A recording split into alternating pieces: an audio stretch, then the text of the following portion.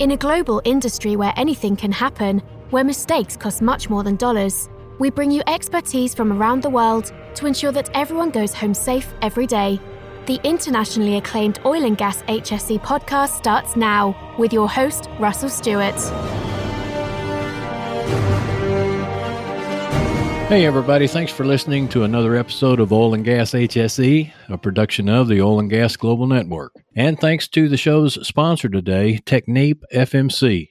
Technip FMC is a leading technology provider to the traditional and new energy industries, delivering fully integrated projects, products, and services with their proprietary technologies and comprehensive solutions. Technip FMC is helping their clients to support their energy transition ambitions by developing new energy resources and reducing carbon intensity. Tell them thank you for sponsoring the show by going to their website at technipfmc.com. Check out their iComplete system that optimizes fracking operations with 30% lower costs, and also see how their trademarked emission can give operators and producers real-time monitoring and control to reduce flaring while increasing production. Technip FMC, the future of the energy industry. Okay, and when you get finally publication, I don't know if this is a fair question to ask, but all this that you just went through, how the standards are developed, and how long does this, is it fair to put a time frame on this? How long does this take? No, that's a really good question, and that's one that we get asked quite regularly. And it's always dependent upon typically the subject and the level of support that the member companies can provide us and the industry committee members can provide us. You have to remember that, our staff is fairly small in our standards group. I think our staff complement's right around 20 or so between the editors, the administrative staff, and of course the program managers, the individuals that actually work directly with the committees. We have over 10,000, I believe, we just crossed that threshold, individual subject matter experts in our database that work on these standards. Now, granted, they're not all working at the same time. The standards will be revised and then, not worked on for a period of time. But those SMEs all have, typically full-time jobs within the industry. So it really gets back to, the level of support that we get from industry.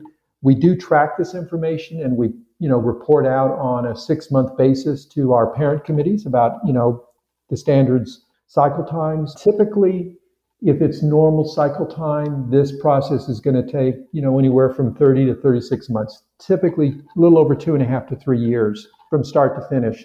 We have had standards that have been super safety critical or industry need critical, where the member companies come to us and say, look, we need this standard out and we really need it out as soon as possible. So we're going to give you the resources you need. And we've published, full standards in well under a year. So it really depends on that level of resourcing that the member companies can provide us. As I like to say to my staff, sometimes the standards committees are chasing you and sometimes you're chasing them, right? Sometimes you're kind of prodding them to kind of get them moving along because they have a lot of things on their plates. And sometimes they're coming to us saying, hey, this is such a priority. We need a person dedicated to this full time. And we're going to give you that resource to make sure it gets out in a timely fashion. So it really is driven by that, but just on average, it's somewhere in between, that 2.5 to 3 year cycle.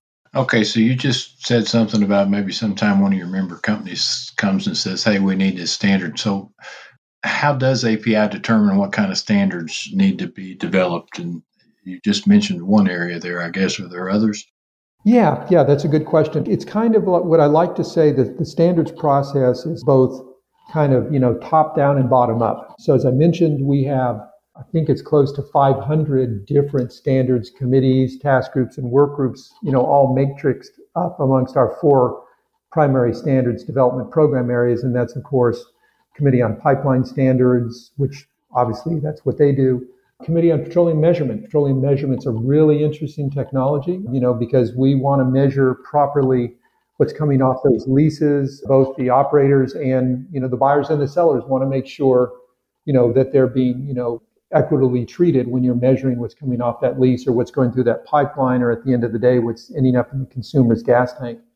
So we have those standards. Then we have the Committee on Refinery Equipment, which is obvious, all the refinery equipment standards, the big pumps, the compressors, the above ground storage tank, and a whole series of safety inspection standards and codes that help us operate those refineries safely.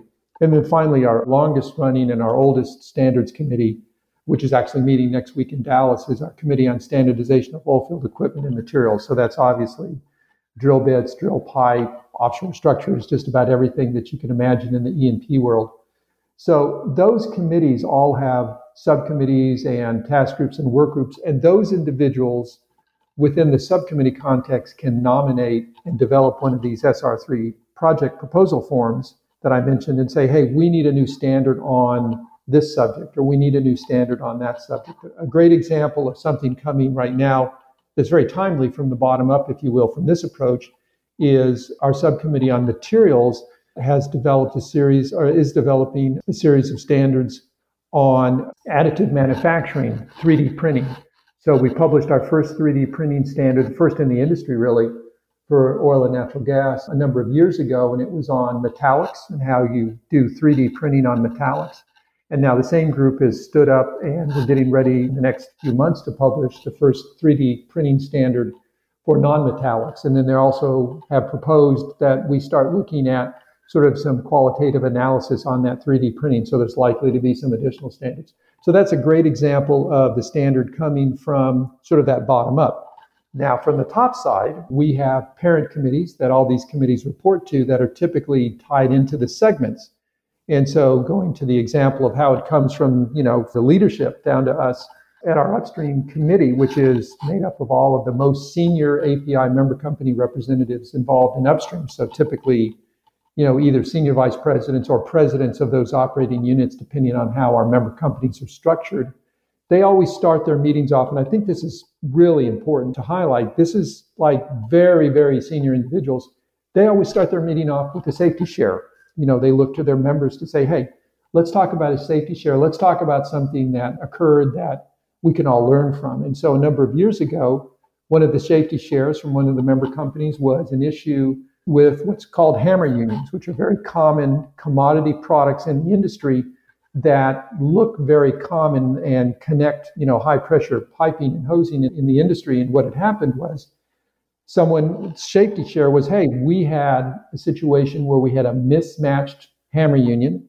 There was a release under pressure. Thankfully, there was no catastrophic event. No one was, seriously injured. Thank goodness, thank God there was no fatalities. But, we wanted to bring this to the committee. And so coming out of that was direction from that top level committee. Again, that's that top down approach on standards development, saying, hey, Committee on Standardization of Oilfield Equipment and Materials, hammer unions are used throughout the industry, and we need a standard on hammer unions. And so based on that, we first developed a recommended practice on how to use them in the field, because there really was a lot of information out there from the manufacturers, but there wasn't anything that was consensus-based from API saying, okay, when you're using hammer unions, these are the kinds of things you need to think about. And then building on that, we've just now published recently an actual specification for the manufacturer of hammer unions, again, going back to that safety and interchangeability issue of what are the common designs, what are the common threads, what are the kind of things that we can do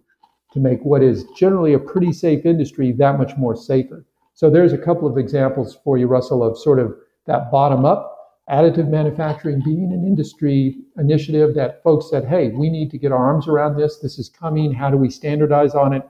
And top down from a segment committee, from a very, very senior API policy committee saying, hey, out of this safety share, we understand we need a standard or a series of standards addressing this issue. And then that same process would also apply to how already existing standards are updated and what prompts an update, right? Exactly. So our standards cycle as part of our ANSI accreditation is we don't just publish these documents and kind of put them on a shelf and forget about them. We have a requirement in our procedures for standards development that these standards are revised, reaffirmed, or withdrawn every 5 years. And so at a minimum, looking at these standards and saying every 5 years, has the technology changed?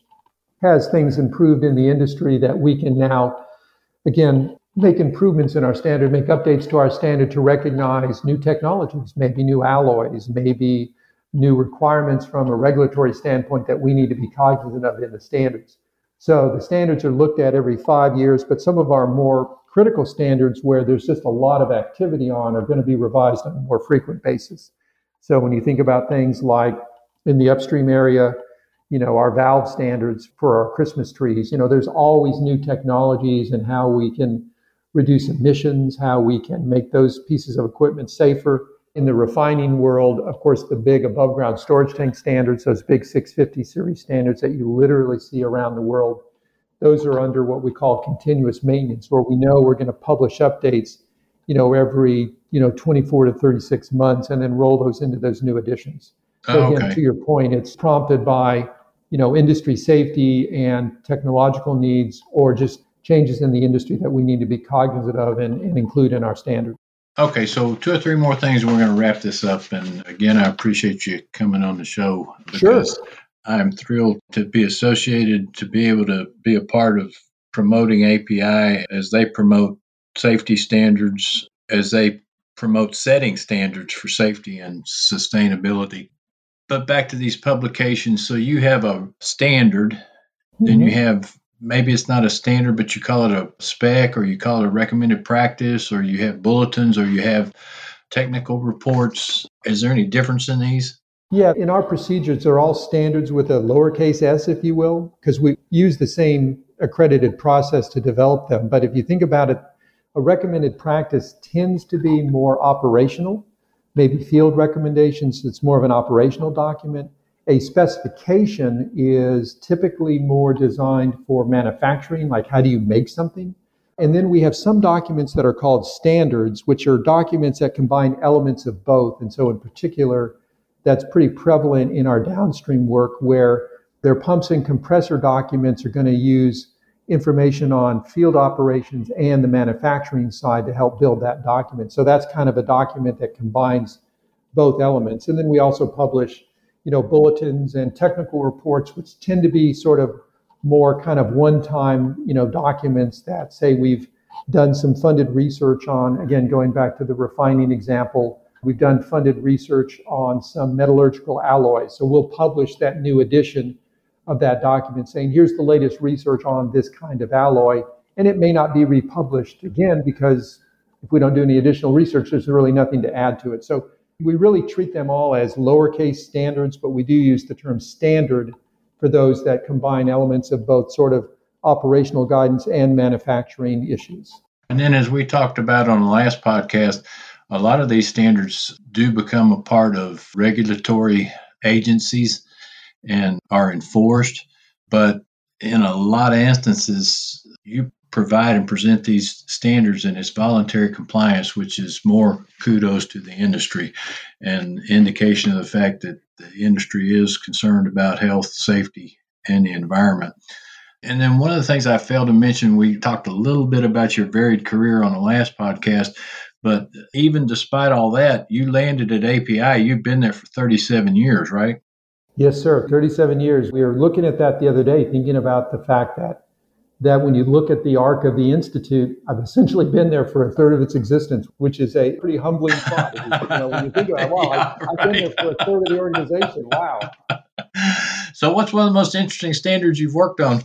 I was thinking about that the other day, and I'm going to kind of go through a quick kind of, explanation on that, because it's really more of a progression of standards than one single standard. I mean, obviously I could point to the standard on community engagement for hydraulic fracturing operations. That was a great standard where we presented kind of the entire life cycle of a well, from exploration through production through, that whole process. But when I think about this, if I think about what we've done in offshore, and the reason I like to build on that is because as a civil engineer, obviously I'm really interested in structures. Yeah, API published its first recommended practice 2A, which is our basic design code for offshore structures, in 1969. And back then, we were all in shallow water, we were all on the shelf, and we were probably, looking at a standard that was well under 100 pages. That standard has gone through many developments over the years. I think we're now somewhere in the 20th or 21st edition, and it's probably closing in on 1,000 pages. But what's interesting about the trajectory of offshore operations is one of the first standards I started working on that I really sunk my teeth into was our recommended practice 2T on tension leg platforms. And the reason we had to do tension leg platforms is because industry found that it could safely operate and efficiently and environmentally soundly operate in deeper and deeper water. And we got to the point where we couldn't build the platforms. They were too big to move, right? I mean, literally, we could design them, but you couldn't get them offshore. They were just too darn big. And they said, well, hey, do we have to have a fixed platform? Can we go to a tension leg? Can we go to these more compliant systems? And we said, well, gee, that's a great idea. So then in 87, we published RP2T, which is now in its second edition. But then jump ahead another, number of years. And all of a sudden we're saying, well, now we're in such deep water, we can't even use tension leg, right? We can't even use compliance. So we're going to go to FPSOs. We're going to go to 2 FPSOs. So then we published in 2001 the first edition of API RP 2 FPS, or floating production systems. And then you think about that, wow, we're floating, on location. We have all these systems that keep us so we don't drift off, and we're producing from some really incredible depths. And if you think about the opportunity that standards and API have provided in support of the industry. Again, we could have written any of these without our member counterparts. And you think about a new country that's new to oil and production, like Guyana, and I've been to Guyana and met with the equivalent of their environmental folks and the equivalent of their Bureau of Safety and Environmental Enforcement, or their BSEE in effect, and talked about standards, and they are incorporating and have incorporated a series of our standards in their federal regs. If it wasn't for FPSOs, they would never have that resource. It simply wouldn't be available to raise that economy, to raise up their, standard of living, to provide that resource to them, because we could have never built a platform deep, big enough to reach the depths. Yeah. And the TLPs wouldn't have worked either. So I think just the whole progression of how industry has innovated and how the standards have supported that innovation, some ways, led it, and other ways followed, depending on where we were working with our industry counterparts. I think that's the most interesting thing I've seen over the years.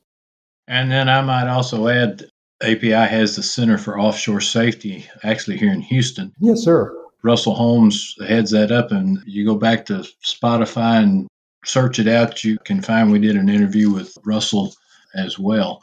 Well, Dave, maybe we'll have you on a third time, and you can talk about some standards that are under development and what kind of new standards you think will be important to publish over the next 5 years. But again, thanks for coming on. Again, as always, thanks to everyone for listening. And we'll be sure and put your LinkedIn contact information in the show notes so people can contact you directly. As always, tune in again next week for another episode of Oil and Gas HSE Podcast, a production of the Oil and Gas Global Network. Please leave us a review on iTunes or Spotify or on whatever podcast platform you use. Like us on LinkedIn and use all your social networking to tell your friends about us, and we'll see you next time. All right. Thank you very much for having me on. Tune in next week for another engaging episode of the Oil and Gas HSE Podcast, a production of the Oil and Gas Global Network. Learn more at oggn.com.